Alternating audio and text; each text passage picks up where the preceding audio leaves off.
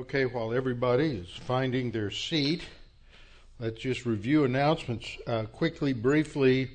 For the ones that are redundant, no Bible class next Thursday night. That will be Thanksgiving. Then the next week after that, which is the last full week in November, is normal. Then the week following that, the night of Tuesday, December the 5th, is pre-trib, and we don't have class that Tuesday night. And I'd appreciate prayer. I'm working diligently on a paper and presentation, which is quite extensive, and I'm the final speaker. I'm glad Tommy gave me that slot. That means half the people will be going home before I speak, so there's less pressure since I'm critiquing several people who are there. Hopefully they'll leave early. Again, a reminder on the Museum of the Bible. We're getting few people have signed up recently, which is good. And also on the Israel trip. So we need to get the confirmations in that so we have a good idea what's going on there. Okay, one other thing, in-house, very important. As you know, there's several things that are going on with some key people in the congregation. Some people are moving. Other people just have other distractions in life. And we've got a vacancy in an important volunteer position. And that volunteer position is church hostess. And that involves a number of different things. And we need a church hostess. We need also a new crop of volunteers to help with different events. As you know, in the last month, we had hosted 2 memorial services here at the church, and we need some help with that. We have our annual Christmas dinner coming up on September, I think it's September the 10th. Is that right? September the 10th. We also, as you know, will probably have a memorial service here in the coming month or so. And so we're going to need some help with that. And then we will have the Chafer Conference coming up, and we need some volunteers who can help with that, not only during the conference itself, but also a lot of the prep work and planning work that begins about the middle of January leading up to that. So if you are interested at all in helping out in these areas, then you need to contact Pam Richards and let her know. And one of the things we're trying to do is create a little bit of a team, a hostess team, so that the church hostess doesn't do everything, but that we can sort of divide up the areas of responsibility, and we can have some different people who will just take on specific areas of responsibility. But also we need a group of 5 or 6 that help out, because there are times when someone makes plans for a Saturday morning, for example, or a weekend, and they're out of town, and then we need to have a memorial service. So we need to have some ladies who are available to help out with that. So as I said, contact Pam Richards about that. How shall a young man cleanse his way? By taking heed thereto according to thy word. Thy word have I hid in my heart, that I might not sin against thee. Thy word is a lamp unto my feet and a light unto my path. Jesus prayed to the Father, sanctify them in truth. Thy word is truth. For the grass withers and the flower fades, but the word of our God shall stand forever. Before we get started, we'll have a few moments of silent prayer, then I will open in prayer. Let's pray.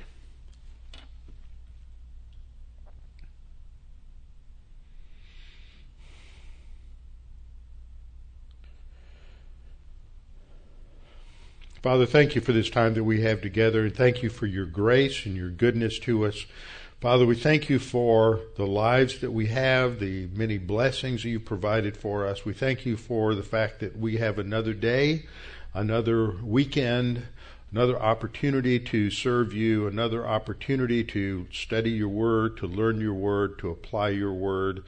Father, we're just so thankful that we can enjoy a relationship with you. and that we can walk with you day by day, moment by moment.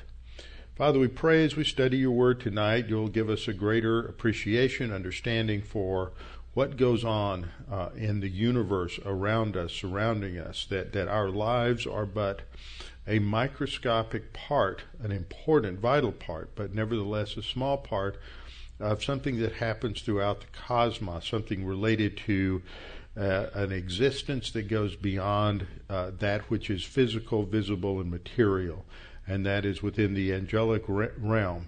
And as we study this tonight, we pray you'd help us to see its significance for our own lives and our day-to-day existence, and we pray this in Christ's name. Amen. Okay, open your Bibles with me to, let's just start at Isaiah chapter 14. You can turn there. We won't get there for a while, but you can, wait a minute, Ezekiel 28. Let's start there. Ezekiel 28, and we will get there. And we are looking at this passage in 1 Peter 3:19 that introduces us to one aspect of the angelic conflict or the angelic rebellion. It brings in a whole realm of a major doctrine, a major theme that is covered in the Bible, and is so important for understanding a lot of things that go on. Because our existence, as I mentioned in my prayer, our existence is not in isolation. There are other creatures in the universe. They are not E.T. They are not Romulans. They are angels and demons. And so the Bible teaches us about these things because we can't learn of them. As I pointed out last time, you can't reason your way to their existence and to an understanding any of the things the Bible teaches about them. You can't get there through experience, through sense knowledge. You can't see them, taste, touch, feel, all of those things related to our physical senses. You can't know anything about angels. They're invisible. They're from maybe a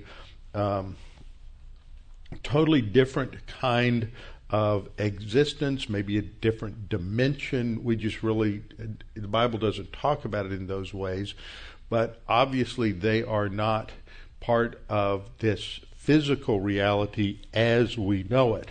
Now, last time I pointed this out from our passage in 1 Peter 3:18 that it refers to an event that happens after the crucifixion, and I think between the crucifixion and the resurrection, or it could be after the resurrection at some point. It's not absolutely clear when this takes place.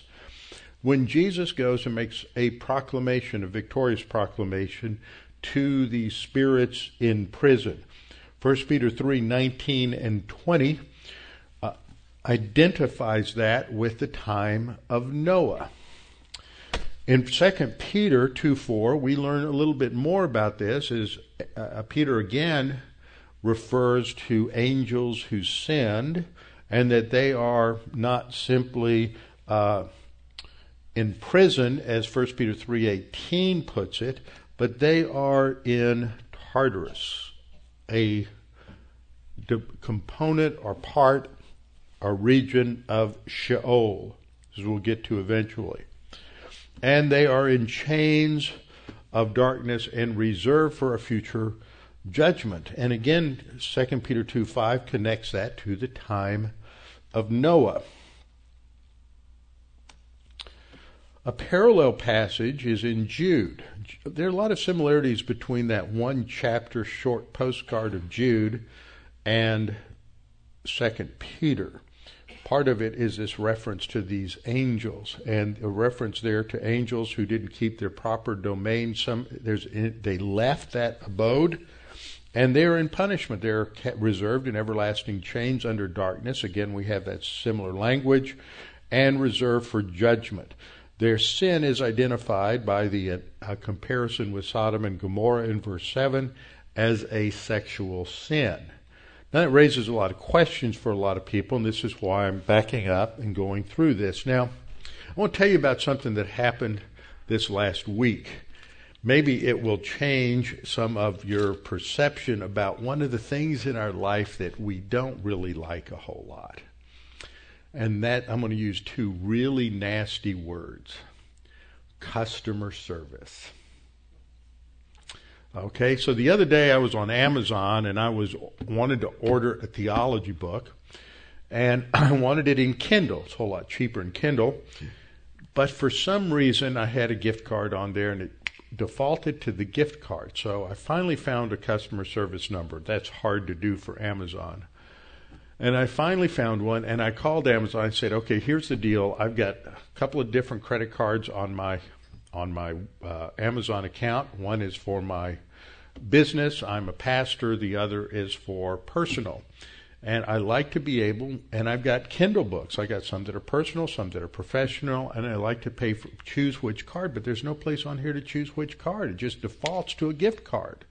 He said, you need to talk to the Kindle people. So he switched me over to the Kindle people. I said, great. Went over to the Kindle person. A guy answered it. And I went through and explained the same thing. I'm a pastor, and we got this division. He said, okay, great. And he said, he asked me a few more questions related to the account. And he says, well, let me do a couple of things. You could kind of hear the typewriter in the background. He says, let me ask you a question. You're a pastor, right? You think there were giants on the earth at some time? I thought, well, this is interesting. I said, yes, I do. I do. Talks about Goliath. Goliath was a giant. He said, oh, yeah, that's right. He said, where'd they come from? I said, well, you got some different things going on here. You got a group that are identified as a Nephilim before Genesis, in the early parts of Genesis, before the flood. And then you have obviously a race after the flood. There were several giants, and some of them are identified as descendants of Anak, or they're called the Anakim. And Goliath was, one side of his family went back to the Anakim. He said, really? That's really interesting. And then he asked me a few more questions about the account, and he told me what he was going to do, and then he'd hear the typewriter go a little bit more, and he says, what do you think happens in Genesis 6 with those sons of God and the daughters of men? And so I said, well, I think those were the fallen angels. He said, I think that too. He said, you don't want to get some information on that? I said, I think I do. You can just go to... And I gave him the website, and I said, you can go there, and there's a place where you can click on where I'm studying 1 Peter right now. And I just happen to be listening to that. So if you're listening tonight, hello, whoever you are, email me if you have any questions. But he went there, and he says, okay, I'm on your website. Where do I find it? So I showed him everything, gave him a tour of the website and everything. And so you never know who you're going to talk to out there. So that was one of the more interesting conversations that I've had with customer service. So God just opens these doors. It's just great. So there are a lot of people who have these kinds of questions, and you may not. I've never had anybody start off asking me that before, but it's good to be prepared. So we're talking about what the Bible teaches about the angelic rebellion, the angelic conflict. So I went through several points related to that the last time. And the fifth point that I talked about was the creation of angels. And we're just going to start there. I'm not going to review what I've talked about before. The creation of angels, and to understand these sentient beings that God created before he created man. We'll talk about that in just a minute. So one of the points I made last time is that angels can take on physical form with many of the characteristics of a physical body. Now, that's really important to understand that. And this is in Genesis chapter 18 and Genesis chapter 19. Now, I'm not going to take the time to go through the episode, but I'll just summarize it for you. What happens here is that Abraham is camped out down in the southern part of Israel, because he doesn't own any land ever, and so he's there, and he looks off in the distance, and he sees three men coming. And that's what the text says. He thinks they're men, so they look and act. They have all the characteristics of men, and they come, and he is going to take care of them, provide for them. This is on the plains of Mamre, which has different people point out some different places this if it's the plains of Mamre, it may be it's down in the south. Anyhow, so these are two angels accompanying the Lord, because he will identify the Lord. And when they come, he washes their feet, so they have physical feet. They get dirty. And so that shows that the angels completely interact with this creation. Now that's important, because in some of the mystical kind of accounts that came up with in Eastern Orthodoxy and things like that, it's sort of like they're don't really interact with material things. That's that influence of Neoplatonism. But their feet get dirty and they eat, and he prepares food for them, which took a while. If any of you have ever had the opportunity of being on a farm where somebody has gone to get a calf or a cow, and they've killed it, and they've eviscerated it, and they've prepared it, and they've skinned it, and they've done all of those things that you have to do, it takes time. If you've ever been deer hunting or any other kind of hunting where you've had to do that, you know that it takes time to do that. This is a several-hour operation. Then you have to build the fire. Now, we know Abraham had servants, so he may have had some of his servants doing some different things at different times, but that takes a lot of time as he prepared food for them. And then after they ate, they needed a siesta. It was rest time in the afternoon, and they rested and they were refreshed. That's described in verses 4 and 5. So they rested, he prepared food. All of these are actions that are standard for a human being. My point is that the immaterial angels were able to take on the physical features and functions of a human being, of a material human being. So in some way, it seems that they were able to transform their spiritual immaterial body into a physical material body that appears to have all of the bodily functions of a human body. Now, another thing that we learn about them is that they are going to go to Sodom. And it appears to the men of Sodom that these are of a normal human appearance, a male appearance, that they were overcome by their lust, and they wanted Lot to release them so that they could have sexual relations with these men that they saw. So they didn't say, oh, well, look, there's something different about them. They're kind of, maybe they're trannies or whatever they are. They're like a third gender. So nothing like that. They look like they're normal men. And everything that we see in Scripture describes them that way. Gabriel appears to Daniel as a man in Daniel 8:15 and in Daniel 9:21. He's described as a Gibor, a man, a warrior. In fact, in the Scripture, we think of Gibor as a warrior, as a man, but it core meaning is a male. And if you go to a restroom in Israel, and you go to the Sheratim, that's one of the first Hebrew words we teach anybody who goes on the Israel trip, is how to find the Sheratim. And if you go to the male Sheratim, male bathroom, then it says in Hebrew, which nobody can read, Gibor or Giborim for men. Okay, so Gabriel is called a Gibor, and he's also referred to as an Ish, which is the word for male, and that is found also in the creation narrative. And the word for woman or female is Isha. Now, we also know that in the New Testament, two angels appeared at Jesus' grave, and the Greek term refers to them with the Greek word aner for male.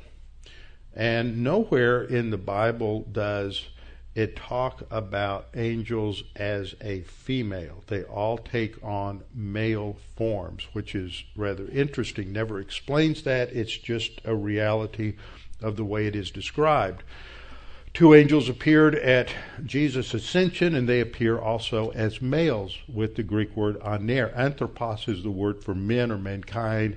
Sometimes it means male, but aner is specifically talking about a male. Okay, there's one exception that is often cited, and that's in Zechariah 5:9, but it's not talking about an angel at all. So angels always appear as men. Now that's going to be important when we get into this whole discussion about what happens in Genesis chapter 6. Another thing that we learn about angels is that angels don't die. They are not subject to physical death. Every now and then you get somebody who's probably been up too late at night, and they ask a question, well, if death is the punishment for sin, then why don't the angels die? Because the punishment for sin is... Anybody here answer that? What's the punishment for sin? Spiritual death. What is spiritual death? It's separation from God. Are the angels, fallen angels, separated from God? Yes, it's a sin problem. It's not physical death. Physical death is a consequence for humans of spiritual death. So, since angels don't have physical bodies, they don't go through physical death. We also know that angels are invisible to mankind. I mentioned this last time, especially with the episode of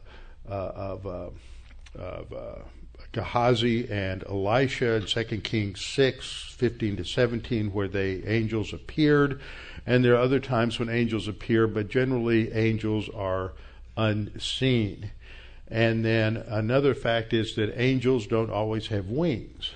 We know that seraphs have wings and cherubs have wings, but not all angels have wings. In fact, when other angels appear, they don't appear with wings.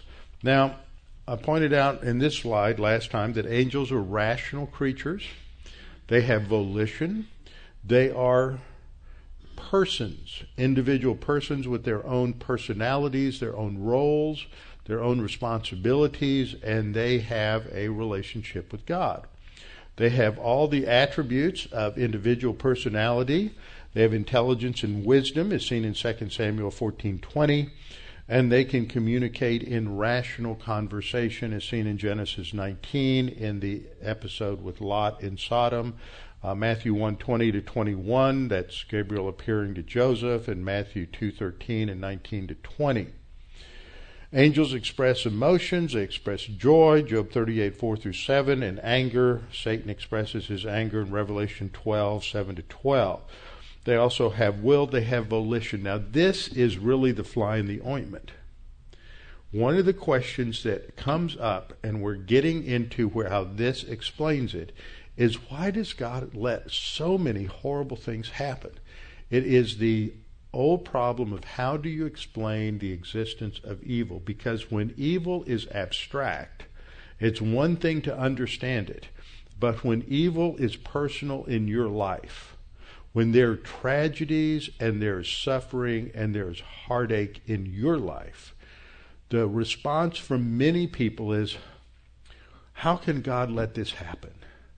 And we hear this from many people that something happens, they lose a child, which is a horrible thing, or they lose a spouse, or they lose their job, or they lose things in life. They get terrible diseases from a young age that just shape and mar their whole life. And they ask, how can God let this happen? And the answer comes back to this word volition.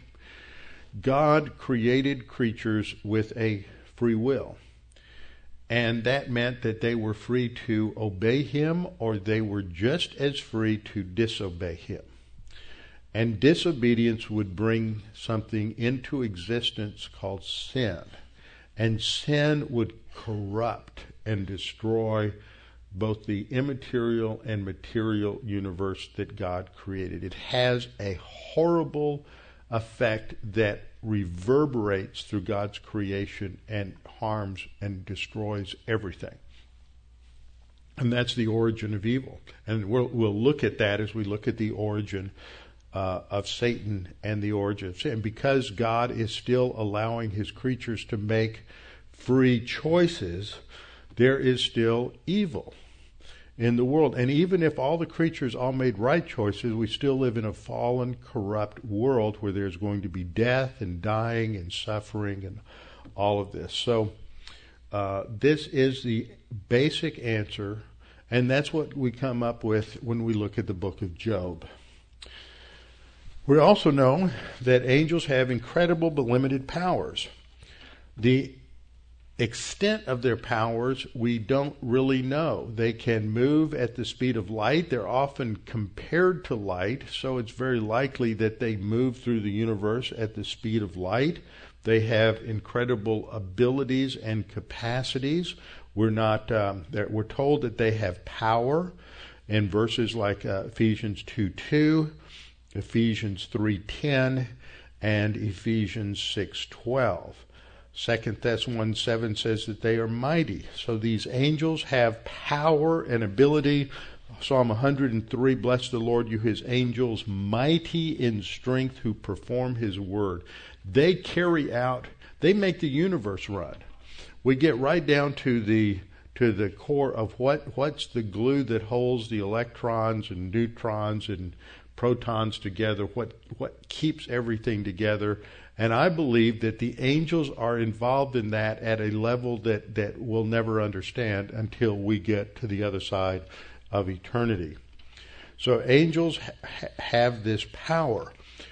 For example, angels caused the men of Sodom to be blind. They blinded them so they could get away. They are as punishment for what they were doing, so they couldn't find the door to get into the door of the house. At the time of Daniel, when Daniel was in the lion's den, they shut the mouth of the lions. When Zacharias was in the temple and the angel appeared to him telling him that he would soon be the father of John the Baptist, and he didn't believe him, so he was skeptical, so the angel said, okay, you're going to be mute. You will not speak until the baby is born. And as a result of that, he was mute until John the Baptist was born.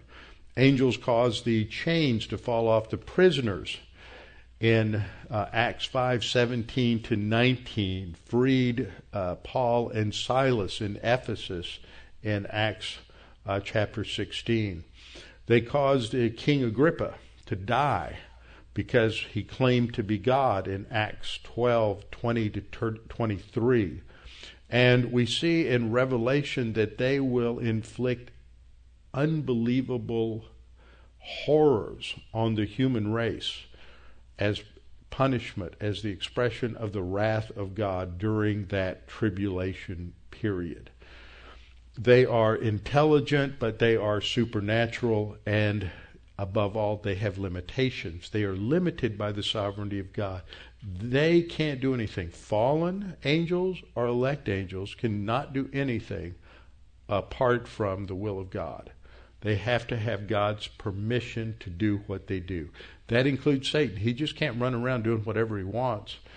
He has to have God's permission, especially when it comes to anything related to believers. And that's what Job 1 and Job 2 describes. First couple of chapters there.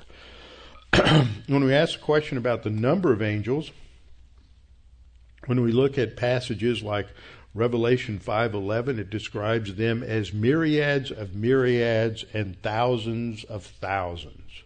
Daniel 7 verse 10 echoes that as well, that there were, especially verse 10, there thousands upon thousands were attending him, and myriads upon myriads were standing before him. Now, the next thing I asked last time was, when were angels created? This is an interesting question. It gets into also the question of, when did Satan fall? There are three basic views. There are two basic views. I was thinking about the fall and not angels created when I typed that. So two basic views. Before the creation of the earth and the universe. And the second view is sometimes you'll hear, I had a professor in seminary said they were created on the fourth day when the stars, because the angels are called the stars of God. So there are those theologians who tie those things together. The problem with that view is Job 38, 4 through 7.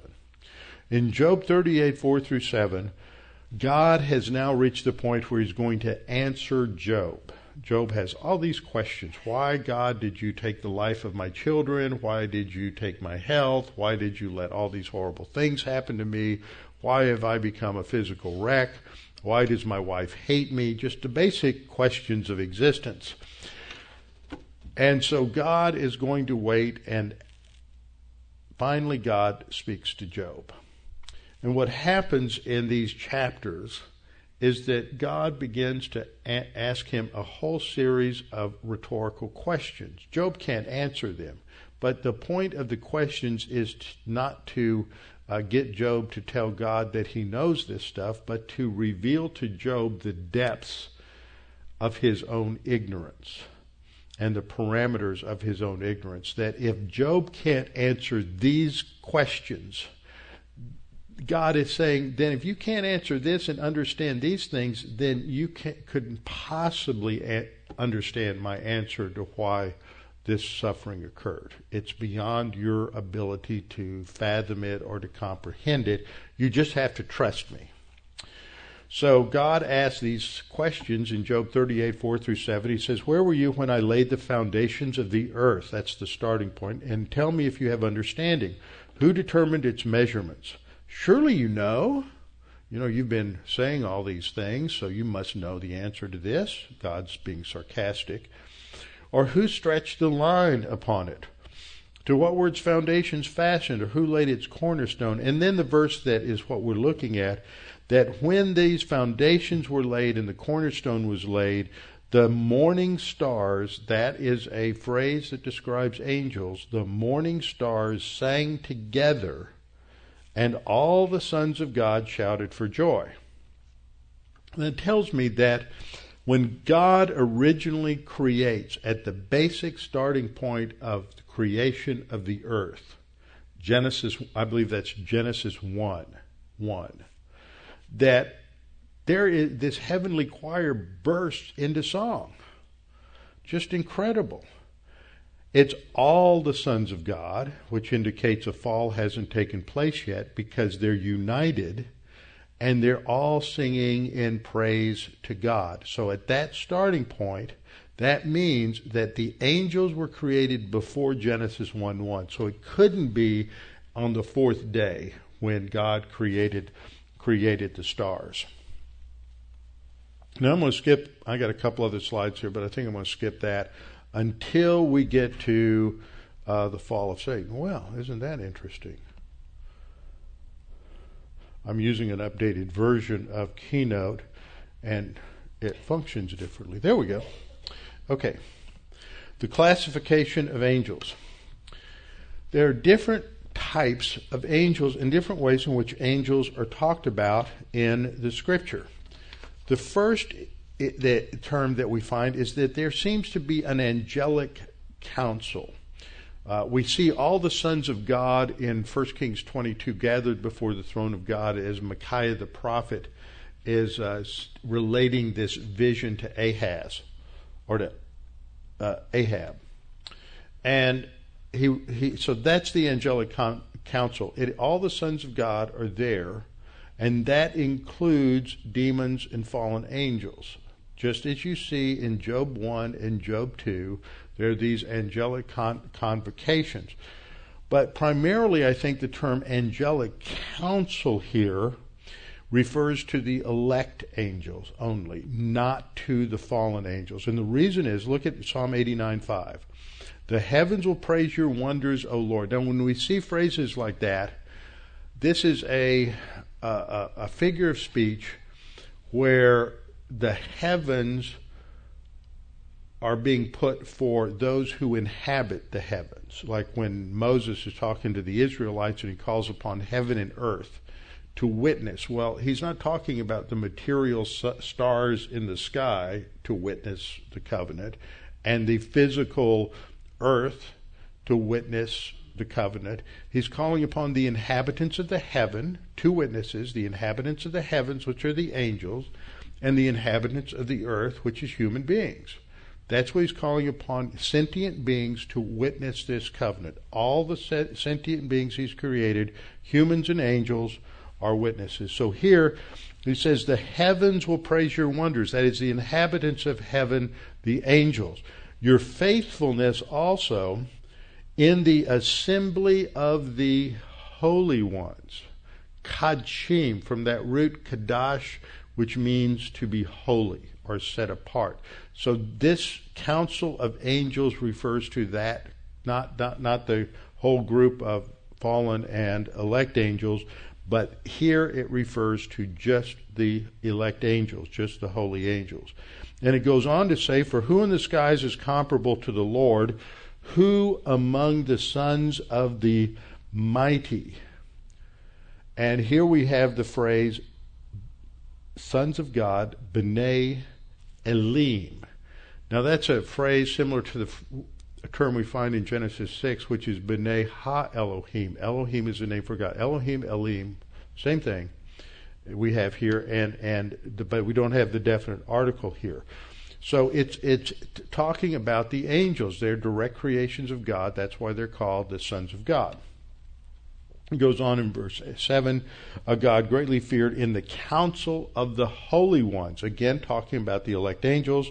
And awesome above all those who are around him. That is, all those who encircle and surround him. So this is the same kind of picture we see in Isaiah 6 and in Revelation chapter 4 and 5 of all of the elect angels surrounding the throne of God. So they're referred to as this sense as this assembly of the holy ones. Second, we see the term the host of God. The host of God. The Hebrew is Sabaoth, and that's a word that is used in a mighty fortress is our God. And it's not Sabbath, it is Sabaoth, it's a TZ, and it is referring to the army of God. A host is just an antiquated English word for army. Psalm 68:17 describes it as chariots. The chariots of God are 20,000. Even thousands of thousands, the Lord is among them as in Sinai in the holy place. Now that's really kind of an interesting verse, because when he talks about the chariots of God, again we have a figure of speech where something is put for something else. The chariots are put for those who are driving the chariots, the army of the angels. Now, there's an interesting scene where a chariot comes to take Elijah to heaven. And if we put these two together, it's very likely that that's a figure of speech there, and where the chariot that's coming is a circumlocution for the angels that are coming, that are escorting Elijah to heaven. Not that there's not a chariot there, but it's just not a chariot that's coming without angelic guidance or support. Matthew 26:53 talks about this army. We just studied this in Matthew in the Garden of Gethsemane, when Peter tries to protect the Lord and he lops off the ear of Malchus, and Jesus puts the ear back, and then he reproves Peter, and he says, do you think that I cannot now pray to my Father, and he will provide me with more than 12 legions of angels?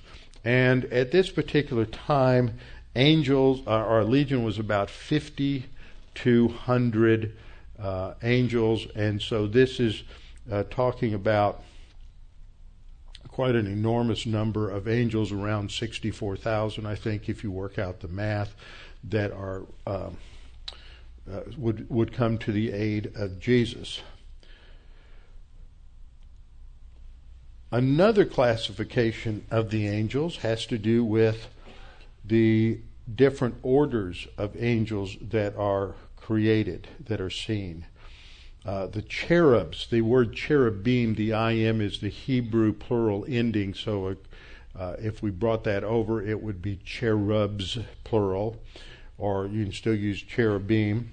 They're described in passages like Ezekiel 1, 5 to 24, Ezekiel 10, 1 to 15, where they're identified as cherubs. You just see these creatures identified or described in Ezekiel 1.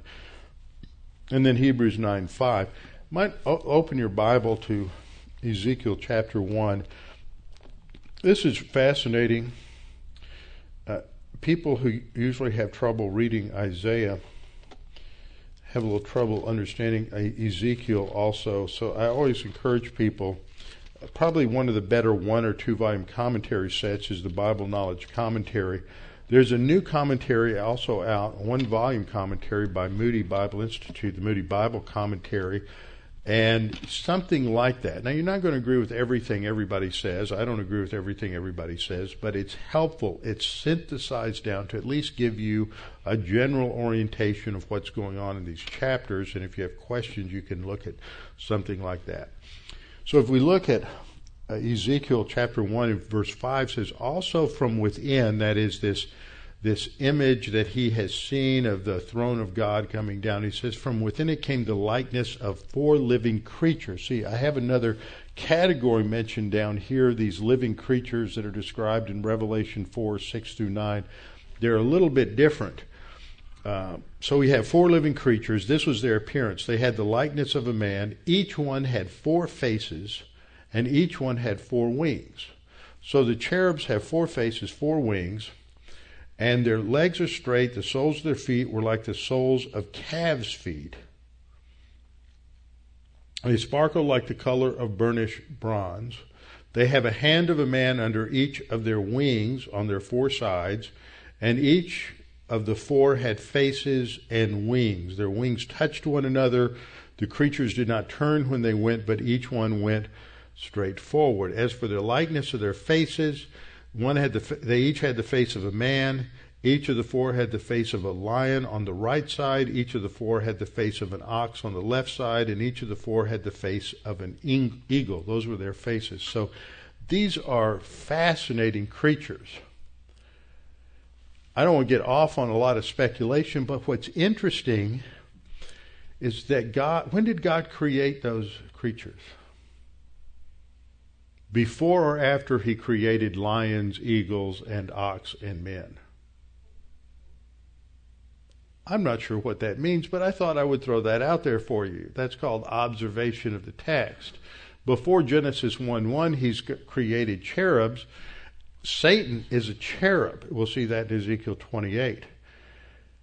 And so this is their form. This is also described in Ezekiel 10. We won't look at that in Hebrews 9. Then we have Isaiah 6.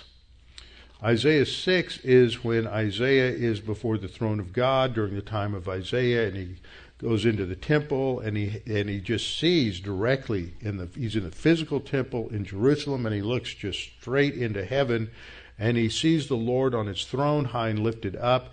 Above his throne stood seraphim. Each one has 6 wings, so these are different. They don't have 4, they have 6. 2 covered his face, with 2 he covered his feet, with 2 he flew.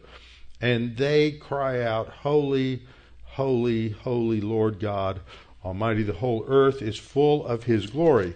And then, just to round this out, we can go over to Revelation chapter 4, verse 6 through 9. And we see this description of the throne of God. Before the throne there was a sea of glass like crystal, and in the midst of the throne and around the throne were 4 living creatures full of eyes in front and back. That indicates knowledge and wisdom. The first living creature is like a lion. The second living creature was like a calf. The third living creature had a face like a man. And the fourth living creature was like a flying eagle. So see, the cherubs have these 4 faces, but the seraphs each have a different face. The living creatures each have a different face. And they have 6 wings like seraphs. And they say, holy, holy, holy, Lord God Almighty, who was and who is and who is to come. So they're singing like the seraphs. So they have a close similarity to the seraphs, but they're a little different. And then you have one who is designated the archangel, arch being the first, and that is Michael, who is also the guardian of Israel. And he's described in Jude 9. So, and then you have just the angels themselves, just the as you might say, just the rank and file of these myriads upon myriads of angels, and who knows, there may be different types of those that are not revealed in Scripture. So we have these different categories and classifications. Now, when we talk about the origin of Satan and the demons, every creature, including the angels, was created by God through the Lord Jesus Christ. That means that every creature that God creates is created perfect. God is perfect. He is holy. He's righteous. He can only create that which is consistent with his character. It's perfect, holy, and righteous. John 1:3 says that all things were created by him, and apart from him, not one thing was created that has been created. And this is attributing creation to the Lord Jesus Christ. God the Father is the architect, Jesus Christ is the one who implements it, and God the Holy Spirit is the one who energizes it. So they're each involved in creation. Now what we see, and I didn't realize this chart was I'll just animate it through much of it. I pulled this over from a chart book, and you can get a DVD with all the charts in it that Tim LaHaye and Tommy Ice put together on dispensationalism. Really has a lot of neat charts, and this takes us through the opening dispensation. What I wanted to point out to you here is under the next topic that I'm talking about is how does evil begin? And what Scripture teaches is that evil has a beginning. And that's important because it contrasts with all the pagan systems. All the pagan systems have good and evil existing eternally. And ultimately, in many systems, they get joined together to the two sides of the same coin in monism. And if you see the yin-yang symbol with the black on one side and the white on the other side, that is a symbol for monism, that even if it's black and white, it ultimately is part of the one.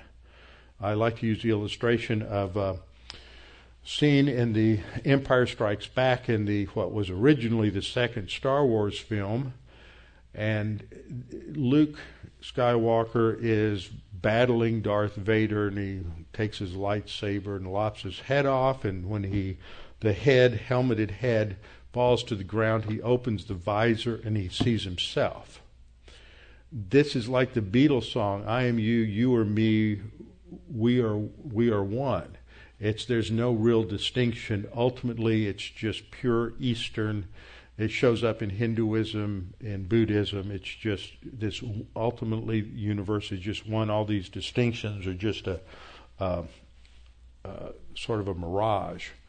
So the Bible teaches that evil has a beginning. Over here on the left side of this chart, you have eternity past. Sometime in eternity past, you have, or at the time of creation, I put it between Genesis 1:1 and 1:2, we have the fall of Satan. And that is the beginning of evil. Here's another timeline. There is a fall of Satan. There's a beginning to evil in the Bible. God allows free will to run its course, and then there will be an end to human history, and at the great white throne judgment, described at the end of Revelation 20, there is a judgment of evil, and this is described in Revelation 20, verses 10 and 14 through 15, and then those who are evil, Satan, all of the demons, all the unbelievers are all cast into the lake of fire. So evil ends, and it is restricted to the lake of fire. So there's a beginning to evil and an end to evil if you're thinking biblically. It's not eternal. And if you're not thinking in terms of a biblical view of history, then you don't know what to do with evil. And that's one of the big problems people ask, and is how can God let these things happen? How can God let something like what happened at the Church of Sutherland Springs take place? Because God allows for volition, and God allows for people to choose to do evil things. If he didn't, then he would be shutting down mankind, and he would be having to end history. But he has chosen to allow creatures to do evil with their evil consequences so that he can teach about his grace and his love and the gospel and eternity, and that God ultimately is going to deal with sin and evil and punish it, and it will be restricted, and then there will be a new heavens and a new earth where there will be no evil. So this is important to understand in terms of the overall plan of God, and why it is important to understand what the Bible teaches about angels, because human history is directly related to angelic events, and especially the fall of Satan. So only Judaism and Christianity have an answer to the origin of evil. And this is really, first, as I've said many times, this is why the book of Job was written, is to answer this question of why do bad things happen to good people. And so often today, nobody really does a very good job of answering that question. So the Bible does. Non-Christians don't have an answer to it. They will often throw this in the face of Christians and say, well, how can you worship your God when all these evil things happen? And Christians just all of a sudden get a case of becoming mute, like Zacharias, and they just can't talk because they don't know what to say. And the best thing is just to ask a question. Say, well, that's a really difficult question. Why does evil happen? It's hard. How do you explain the presence of evil? Because on the basis of whatever non-biblical worldview they have, they can't answer the question. If they are an agnostic, if they're an evolutionist, then evil is eternal. Evil always exists, and that means that evil is normal. For Christianity, evil has a beginning. It is abnormal. It has an end. It will be removed, and there will be a restoration of perfection in the universe. But for the unbeliever, what you're trying to point out is that they can't even answer that question. They have no explanation of the origin of evil, because based on their system, advance occurs through the survival of the fittest, one species destroying another species. How does that work for the environmentalist? They're just not consistent, but they're blind to their inconsistencies. See, the Bible says that God is going to bring resolution to the problem of evil, and as Abraham states toward God in Genesis chapter 18, and the whole interchange about what's about to happen to Sodom and Gomorrah, Abraham states his faith well. He says, shall not the God, the judge of all the earth, do right? Shall not the judge of all the earth do right? And that's the point. We may not understand it, we may not comprehend it, but God is perfect. His judgments are perfect, and he will always do the right thing. Even if I don't understand it now, someday I will have a better comprehension, and I can trust him because he will do the right thing, even though I don't understand what's going on right now. And so non-Christians just don't have an answer. They can't distinguish between evil and good at all, because in their system there's no ultimate determination of what is good and what is evil. So God allows free will, and because there's free will, people are free to fail to the degree they're free to succeed, and when they fail, it hurts other people. So that is the origin of evil. Now, with the fall of Satan, what I want to do is turn to the passage I mentioned at the beginning. Turn to Ezekiel chapter 28. Ezekiel chapter 28. There are two passages that talk about the fall of Satan. I am convinced of this from a lot of study. Now, I need to warn you that it is not popular among evangelicals anymore to think that these two passages, Isaiah 14:12-14, and Ezekiel chapter 28, verses 12 down through 17, 18, 19, 12 to 19, that these passages describe the fall of Satan. It's not popular. There is a excellent PhD dissertation done at St. Andrew's Seminary, which is a Seventh-day Adventist seminary. It's an excellent study by a scholar named Jose Bertolucci called "The Son of the Morning and the Guardian Cherub in the Context of the Controversy Between Good and Evil." That was published in that was done in June of 1985. This guy, obviously, he's got three of the top Old Testament scholars considered it in evangelicalism today. But Gerhard Hassel at the time, and also John Sailhammer, who was at Trinity at the time, as his third reader. The reason I say that is that there are some guys who are listening to this who need to know that there are in-depth scholarly works. I pointed this out to Randy Price one time. I said, this guy nails it. I mean, he goes into the Ugaritic, he goes into Akkadian, because what the argument is these guys come along and say, well, they're just borrowing from Canaanite mythology, and they're using this Canaanite mythology as some sort of imagery background to talk about what's happening in history at that time in Israel.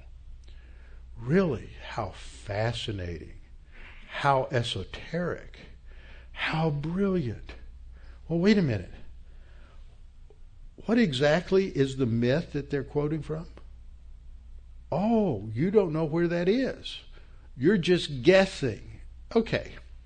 And that's basically where he ends up. And he goes granular in terms of looking at ancient Syrian mythology and Canaanite, Syro-Phoenician mythology and everything else, and comes right to the conclusion that the only possibility that you have for interpreting these two chapters, Isaiah 14, Ezekiel 28, is that they're talking about the angelic power behind these evil kings, because what is said about them cannot be true of a human being.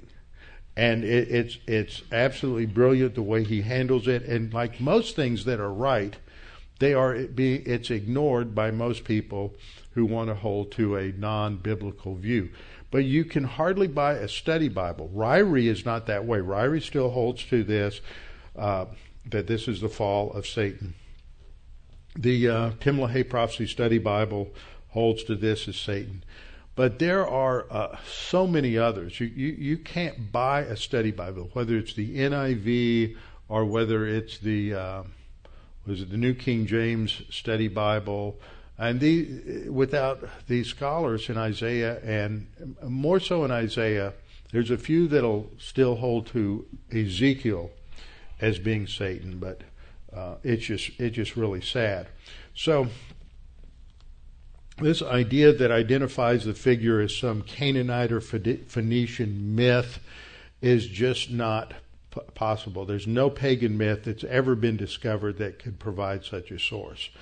And the second thing to know is that in both of these passages, what they're saying goes far beyond any event that can be related to a historical figure. And third, the statement in Isaiah that starts off, "Oh, how you have fallen from heaven," does not fit any known mythology. There's no Babylonian or Assyrian ruler, because often they try to assign it to a human ruler, that ever lived in heaven or fell from heaven. These things just don't fit. Now, when we look at Ezekiel chapter 28, it starts off, "The word of the Lord came to me again, saying, Son of man, say to the prince of Tyre." And so what we have in the first 10 verses of Ezekiel 28 is a judgment and lament addressed to the prince of Tyre. But then when you get to verse 12, the instructions to Ezekiel are, "Son of man, take up a lamentation of the king of Tyre." These are two different persons. The prince of Tyre is the human ruler. The king of Tyre is the Amonats Greece, the power behind the throne. Okay? So, the term Amonats Greece refers to the time period of the Three Musketeers, where you have the real power that was behind the throne of the French king is who's that? Louis XIV, and it's Cardinal Richelieu, the Amonats Rouge. Which one, Kathy? Mazarin is Greece. Yes, Mazarin was Greece. Amonats Rouge was Richelieu. He wore the red robes. He's succeeded by Cardinal Mazarin, who wears a gray robe. So he's the gray Amonats. They're the powers behind the throne. So that's an idiom that refers to the real power behind the throne. I love reading Alexandre Dumas. He's wonderful. Three Musketeers, 20 years after, and Man in the Iron Mask. That's a trilogy. And they're great to read, great for your kids to read when they get a little older where they can read that at that level. Okay, I'll stop here. We'll get into Ezekiel 28 and Isaiah 14 next time. But that is the importance of understanding this, and that this describes this interesting individual that lives in an interesting environment. It's called the Garden of God, Eden, the Garden of God, but it's not described quite like Genesis 2. All right, we'll see that next time. Father, thank you for this opportunity to study these things and to see that evil is that which you have allowed for a purpose. We not fully comprehend that purpose, but we trust you, and it all has to do with having creatures that will freely choose to follow you, serve you, and worship you, not robots. And to give creatures freedom to serve you, there must also be freedom not to serve you. And it is that failure, that rebellion, that has brought evil and sin and corruption into the universe. And that will be dealt with eventually and finally when we get to the great white throne judgment and the end, the true end of this world, this heavens and this earth, before you create a new one.